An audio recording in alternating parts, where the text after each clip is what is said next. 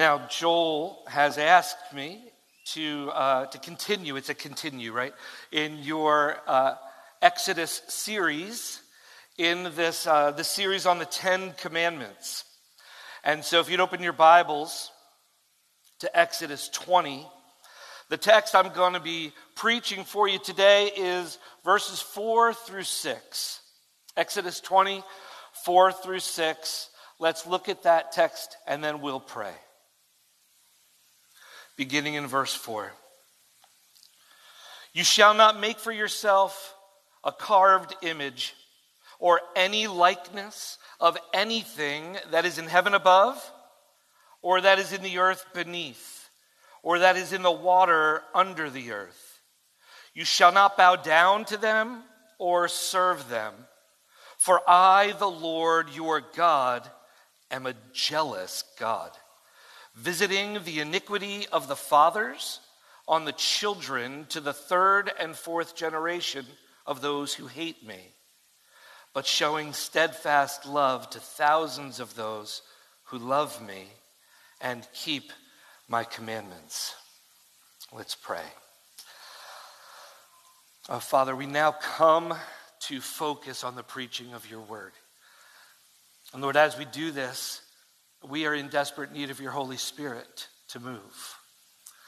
Lord, we ask you to move in me as I seek to be faithful to this text, to communicate not just the meaning, but the burden in this text to the people you've gathered. And Lord, we are dependent for your Holy Spirit to move in each heart that is here, that you would illuminate our souls and our minds, not just to the teaching of this text, but to the specific and personal application you have for each of us to make. And so, Lord, we come here expecting you to move. Lord, we believe you delight to change us by your word, down to the very joint and marrow. And so, Lord, would you do that and bring yourself glory by changing us here today? In Jesus' name, amen. And I have an observation to make.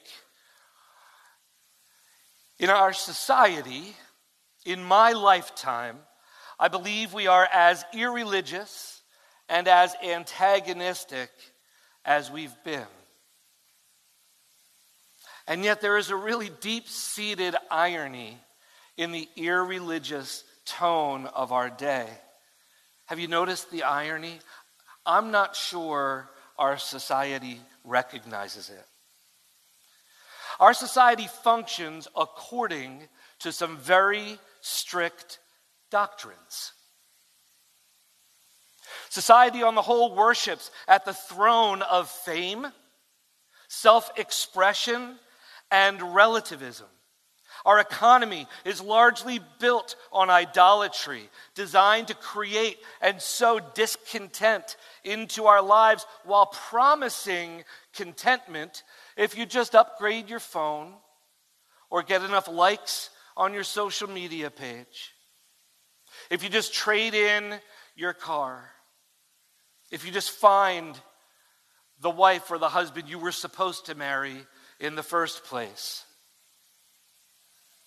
Society's doctrines ironically preach independence, free thinking, and inclusion, while at the same time dictating exactly what you have to believe to avoid being excluded or canceled. Society at large claims to be irreligious while being a very unforgiving and merciless religion. The idols that it worships are not openly called gods, but they're worshipped as gods. And let's be honest with ourselves. Many of society's gods have made their way into the church. I don't say that to cast blame, but just to help us open our eyes to this fact. We are as in need of this commandment as society is in need of this commandment. We've not outgrown our propensity to be prone to wander, to be prone to leave the God we love. And so this is why we have this second commandment. Calvin famously said that our hearts are idol factories. We have this uncanny ability to turn just about anything into something we can serve as a God. And so we need this commandment because the very heart that beats in our chest still has the remnants of idolatrous desire within it. Now, the text I read, that we read together, has some peculiar things that we should probably address before we get to the heart of the command. My hope is by addressing some of these questions or topics up front, when we get to the heart of the idolatry, the command here in the second commandment, we won't be distracted by the things that I'm about to address up front, just to get them off the table. For example, we won't be halfway into the message and you won't be asking, what does it mean that God is jealous? Let's answer that up front. What does it mean that God is a jealous God? Now, we've got to be careful with that word, that we don't associate God with the feelings we have when we are jealous. Okay, it doesn't mean that God's insecure or codependent or bitter. He's always right in what he does, and God is always right in how he does it. So remember, God entered into a covenant with his people. And this was true long before Exodus. And it's true even with us today. That covenant that we have with God is an exclusive relationship between God and his people, between the bridegroom and us, the bride. And so devotion to him is right and good and appropriate. By devotion, I don't mean warm feelings. By devotion, I don't mean we visit him fairly regularly. By devotion, I mean we are dedicated to God and no other. It is an exclusive dedication that we have to God. Our wandering from him is wrong and harmful and inappropriate. And so in his holy jealousy, God says he will not share us with other gods. Why? Not because he'll feel bad, but because it is devastating to his bride. It is for you that he is jealous. It is for your sake that he is jealous. It is not good for us to wander. And God, when he sees us wandering, will come after us with a relentless commitment. Not so much so he's not rivaled, but so our hearts are not divided. When we get that, when we understand the holy pursuit God has for our good, we thank God that he is a jealous God. It's an overflow of his holy devotion to us as his covenant people. So that's what it means here when he says, for your God is a jealous God. There's a second question I want to address, and that's, why should future generations suffer for the sins of their parents?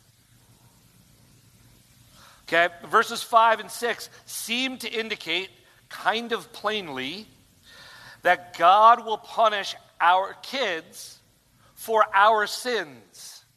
Or, maybe put a little more personally, God punishes us for the sins of our parents.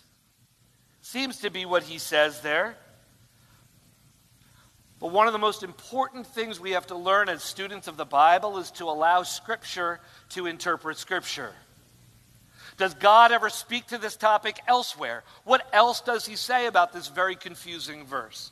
It's one of the first places we have to go to understand what God means in a verse that seems confusing to us. And Ezekiel 18 helps us quite a bit. Ezekiel 18:20 says this, "The soul who sins shall die. The son shall not suffer for the iniquity of the father, nor the father for the iniquity of the son. The righteousness of the righteous shall be upon himself, and the wickedness of the wicked shall be upon himself." Now the challenge is Ezekiel 18:20 is equally clear, isn't it? And they seem to say different things if we don't go the next step and say, what could this mean, where Scripture seems to say two different things? You see, according to Ezekiel, God does not pass judgment from a guilty parent to an innocent child. But what does it mean then? Through our conduct and the culture that we set in our home and in our church and in the community that we are always sowing a legacy. We are either building a godly one or tearing a godly one down. It could be a good legacy that you're building. It could be a bad one. But it is a legacy each and every day, one way or the other. So this commandment calls us to look at what we are sowing into future generations. What is my life now doing for the children in my home? If you don't have children in your home, you're still building a legacy. What is your life now doing for the children of this church? We just saw a child dedication where the members of this church stood up and you committed before God and one another to walk in a way that will set an example for these little ones. And the not so little kids that are in the congregation are also watching.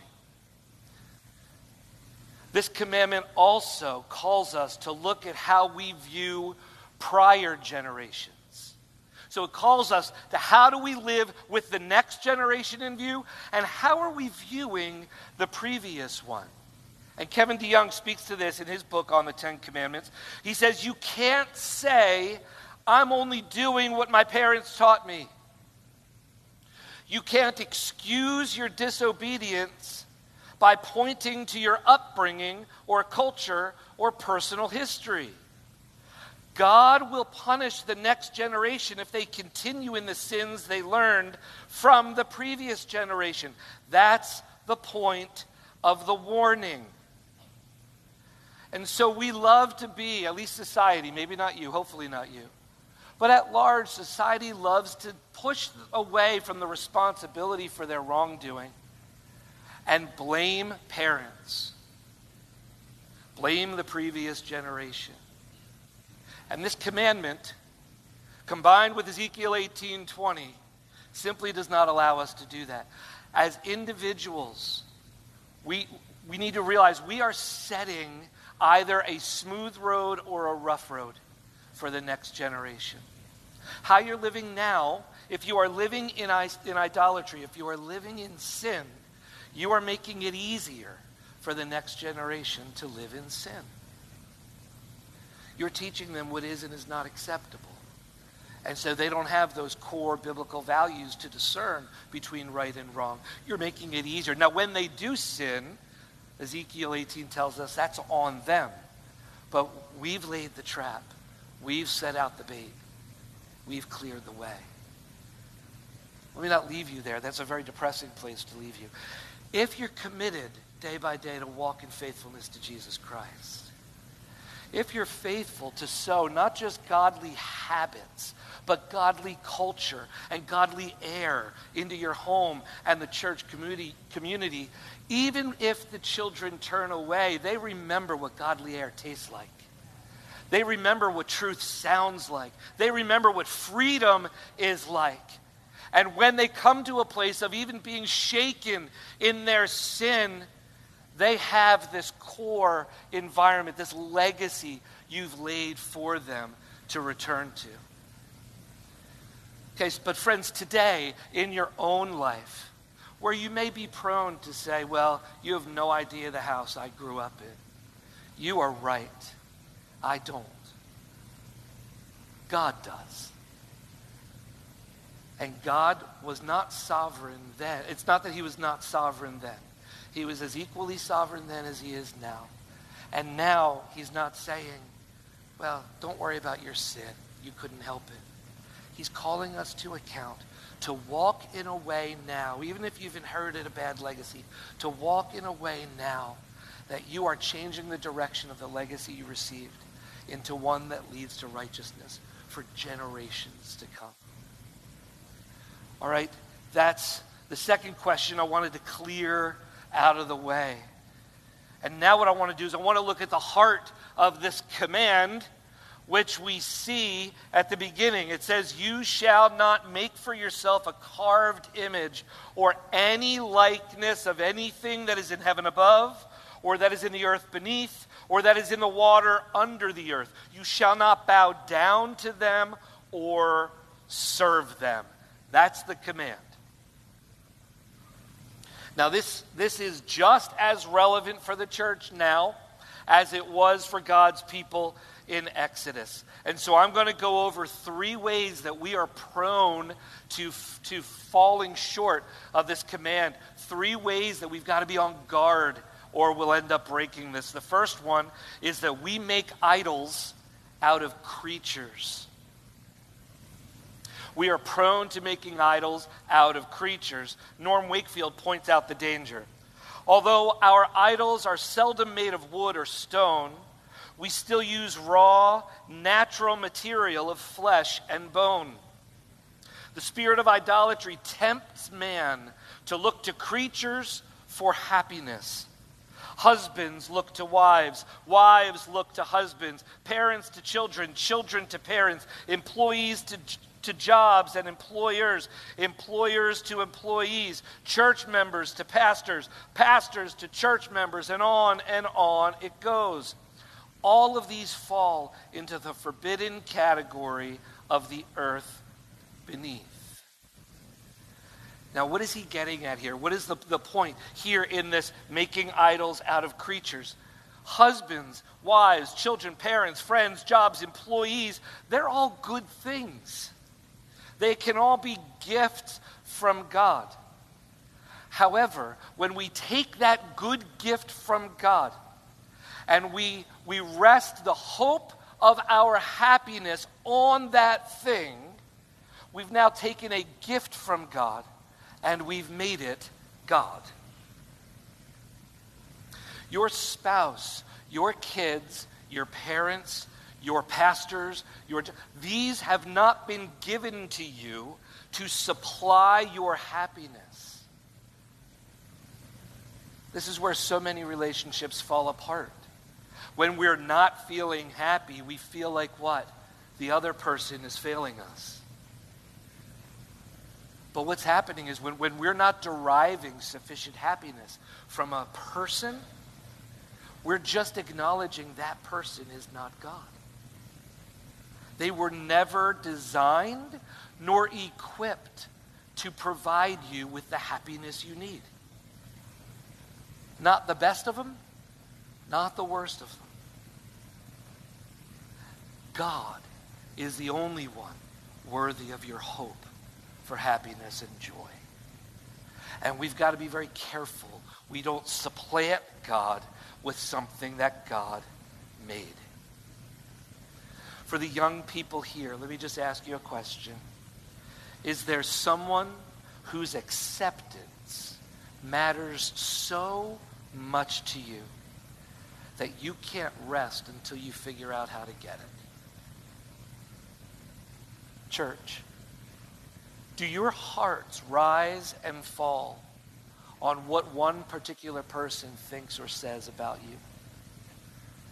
Is your confidence in God and His Word shaken when you face the reality that community group leaders, deacons, and pastors are also finite sinners? Could it be that it's shaken? Your faith in God is shaken because you've unintentionally elevated a creature to the level of a creator. Sorry, a creator to the level no creator. Sorry, I'm going to come back. A creature.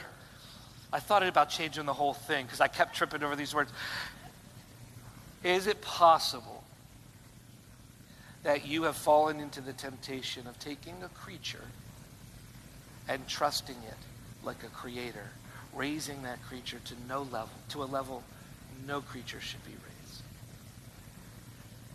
Let's just be honest enough with ourselves to say, okay, what are the relationships in my life now that used to be good but are tense? Am I expecting God in this person? Or am I more healthily trying to trust God for this person? We can be tempted to make idols out of creatures.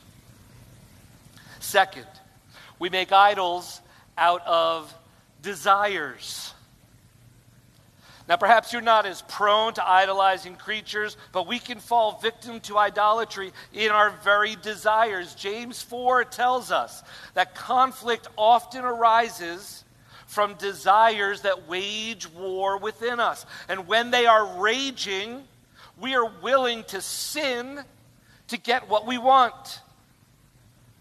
When you are willing to sin to get what you want, even if what you want is a good thing, your methods reveal that you've turned from God if you're willing to sin to get it. We are even capable of taking desires for wonderful things and turning them into idols. David Powlison, who's now gone on to be with the Lord, said this: the evil in our desires often lies not in what we want, but in the fact that we want it too much. Natural affections for any good thing become inordinate, ruling cravings. Let me just illustrate this. Maybe you're a parent who just wants love and respect from your kids. Maybe you're a spouse who wants peace in your marriage. And maybe you're an employee who just wants a better job. Maybe you're single and you just want to be married. Maybe you're a teen and you just want to feel like you belong.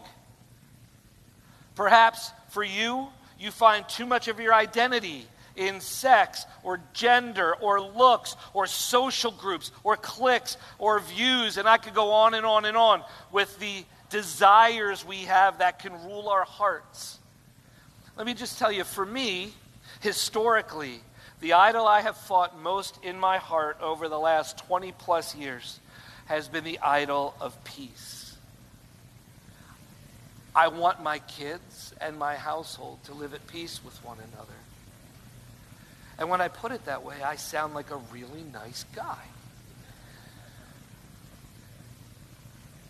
When my kids are fighting, I just want them to know Jesus as the Prince of Peace. He's made peace between them and God. He can make peace between one another. We could spend hours in Ephesians 2. He's removed the dividing wall between brothers and sisters. And so when my kids are in conflict with one another, I rise above it. My character doesn't rise above it. What I mean is, when they're yelling at each other, my great temptation is I know I can yell louder, and so I rise above their volume, and I can just squelch it. You know what happens after I do that? There's silence in the house, but there's no peace. Anytime we bend the knee at the altar of one of our desires, we worship in the name of that desire and never achieve what that desire promised us. We'll get some counterfeit form of it, and it'll never satisfy you. It's this great temptation I have had, and it's a desire for a good thing. But I can't sin to get a good thing. I can't leave God on the way to a gift from God. I got to walk with God the whole way. So do you feel that you cannot be happy in the Lord if he doesn't grant you this desire or that desire? Lord, I'm going to hold out on you because you've held out on me with this. Oh, Fred, don't hold out on Jesus. Oftentimes, he goes right at the root of our love for whatever you filled that blank with, because he is a jealous God who knows what is good for you. And he wants your affections and your hopes to be on the rock that will never fail you. Not bending at the altar of something that cannot help but fail you. Third, we make idols out of God's good gifts. This is when we take the very things God has given us and we adulterate them by placing them either above God or in the place of God. And the Exodus story paints this beautifully, tragically, but beautifully for us.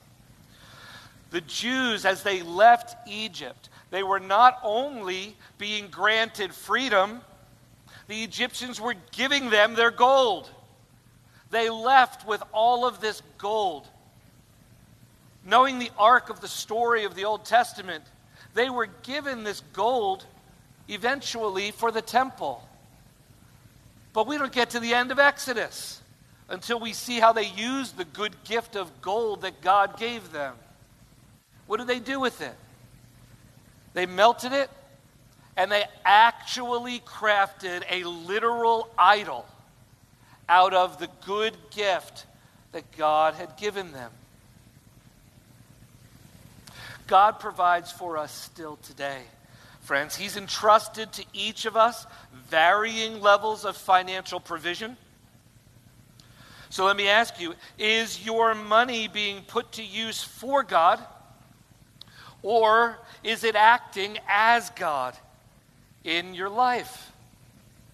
Are you finding security in how much you have? You may say, Rob, you got to look at my bank account. There's no way to find security in that. The problem is the opposite is also equally a problem. Are you insecure because of the little that you have? Our security does not rest in our abundance or in our want.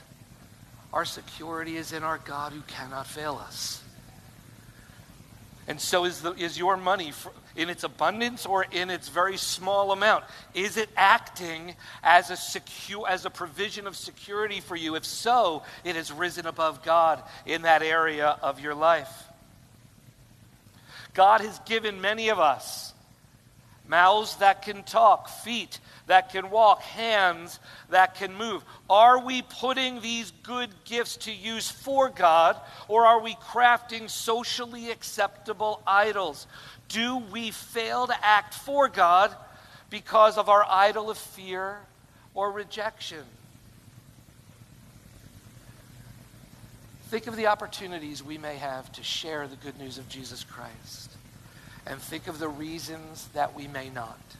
Now, there may be some good reasons in any given moment not to. I'm not casting judgment over decisions you've made. I'm just raising questions.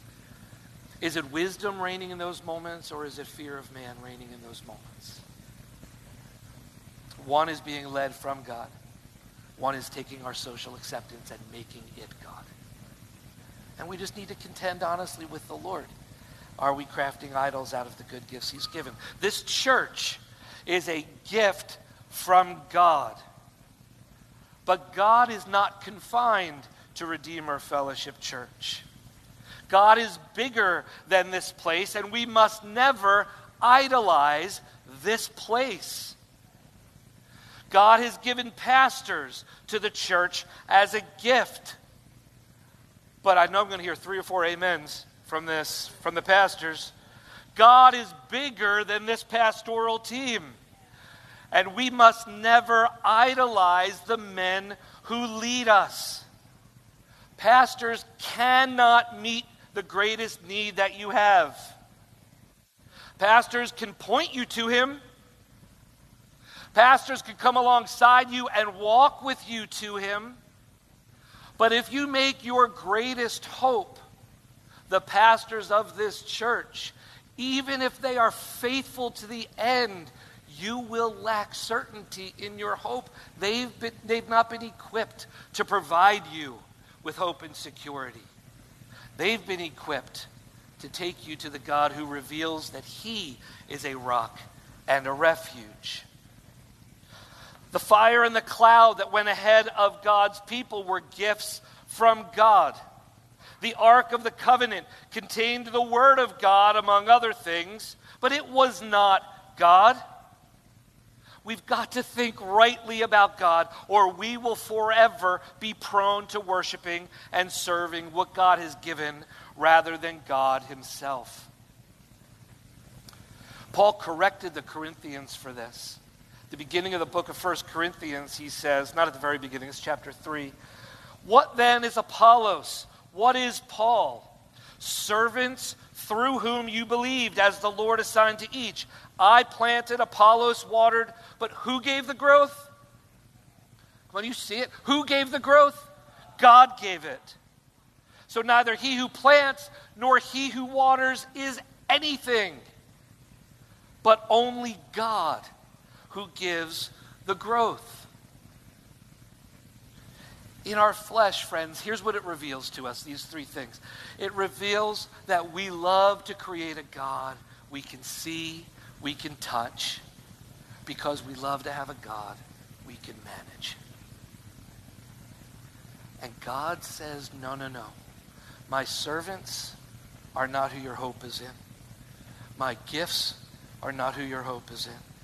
My creation is not in your hope is in. They all point to only one who is worthy of your hope.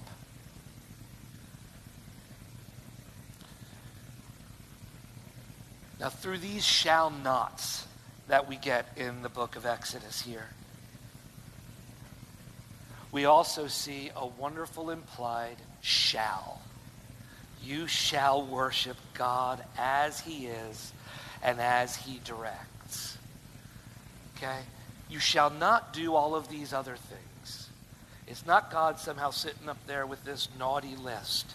Oh, you've done this, you've done this, you've done this, you're out. No. He's identifying for us all the things we shall not do. So we can see with white-hot brilliance what he says we shall do. We shall come and worship God as he is and as he instructs. John 4, Jesus says, God is spirit, and those who worship him must worship in spirit and truth. God is spirit, which is why we don't create things that are tangible for us to worship. So what do we put at the center of our worship services? We don't put statues. We don't put idols. We put truth at the center of our worship services. It explains the crucial centrality of the preaching of God's word. It includes why we sing songs about truth, why we preach truth. And the very moment your pastors stop preaching truth, you are called to correct them. Okay? Truth is at the center of the Christian worship. So we are allowed, let me answer this question to the artists among us. We are permitted to paint pictures or create statues of fish and birds. When it says, do not make an image of, it's not saying we're not allowed to participate in art. It's flatly saying we are not allowed to worship art. We are not allowed to worship these things because God is spirit and we must worship him in spirit and truth. Let me end with 3 very brief ways. If this is what we're supposed to avoid, everything that I've said, Rob, what are we now supposed to do? What do we do with this? 3 very brief points of application. First, acknowledge your need.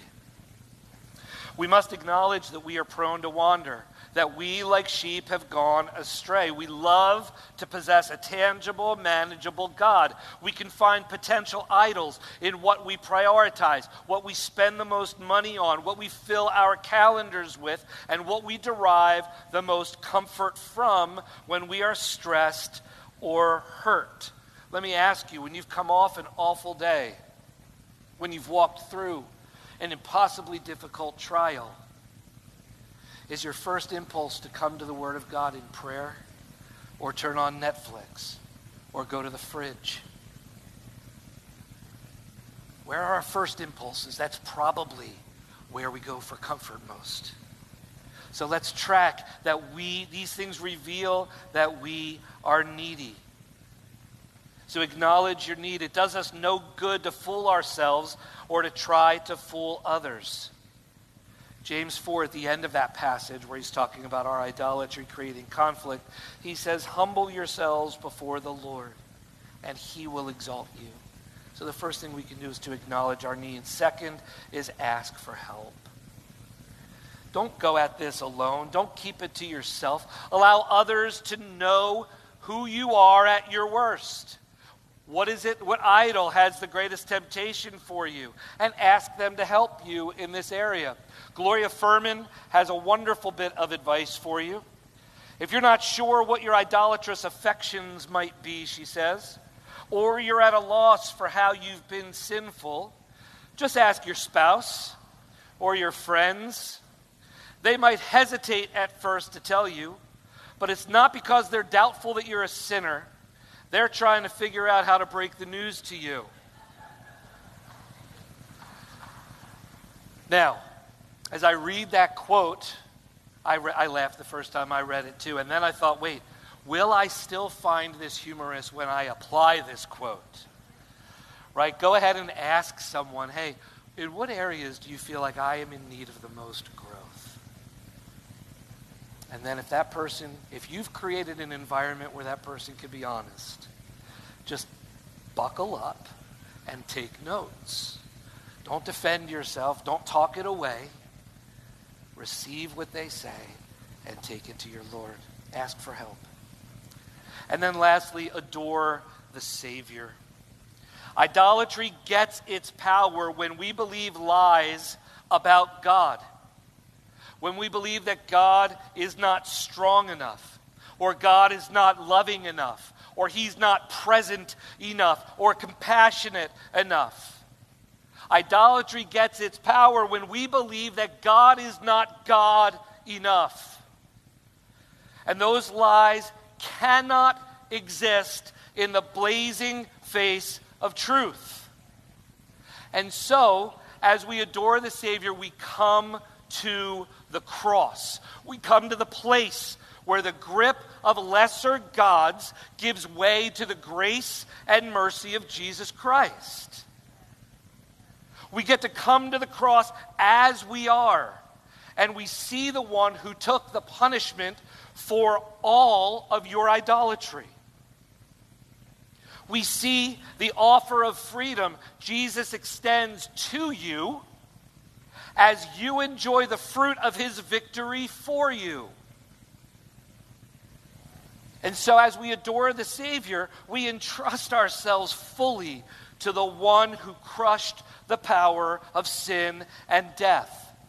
So open your Bibles more frequently than Sunday mornings and learn about who this forgiving God is.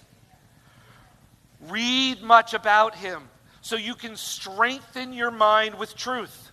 And then you're able to identify when the counterfeit comes along. Discover God's love and his mercy, his attributes and his promises. So that we can, at one point, when we reach that place of confidence in what God says and in who he is, we can join the hymn writer who says, I will glory in my Redeemer. My life he bought, my love he owns. We will genuinely be able to say, I have no longings for another. Why? because my jealous God has made me satisfied in him alone. Friends, the love of Christ pursues us. The blood of Christ has purchased us. The resurrection of Christ has sealed us. The promises of Christ have sustained us. You notice we didn't do anything in that. God did all the work. Why? Because we were dead in our trespasses and sins. And without his sustaining grace, we'd spin off, prone to wander. Lord, we feel it. So acknowledge your need, ask for help, adore the Savior. Leave behind the idols that hold your affections and your trust. Drag them against their will from the darkness into the light. Why? Because Jesus is greater. Jesus is stronger than they are. He is better than whatever idol you cherish, whatever comforter you turn to. Today, don't wait. Devote yourselves once again to God. Renew your vows, loving him with all your heart and with all your mind and with all your soul. And you will be, by the grace of God, a keeper of the second commandment.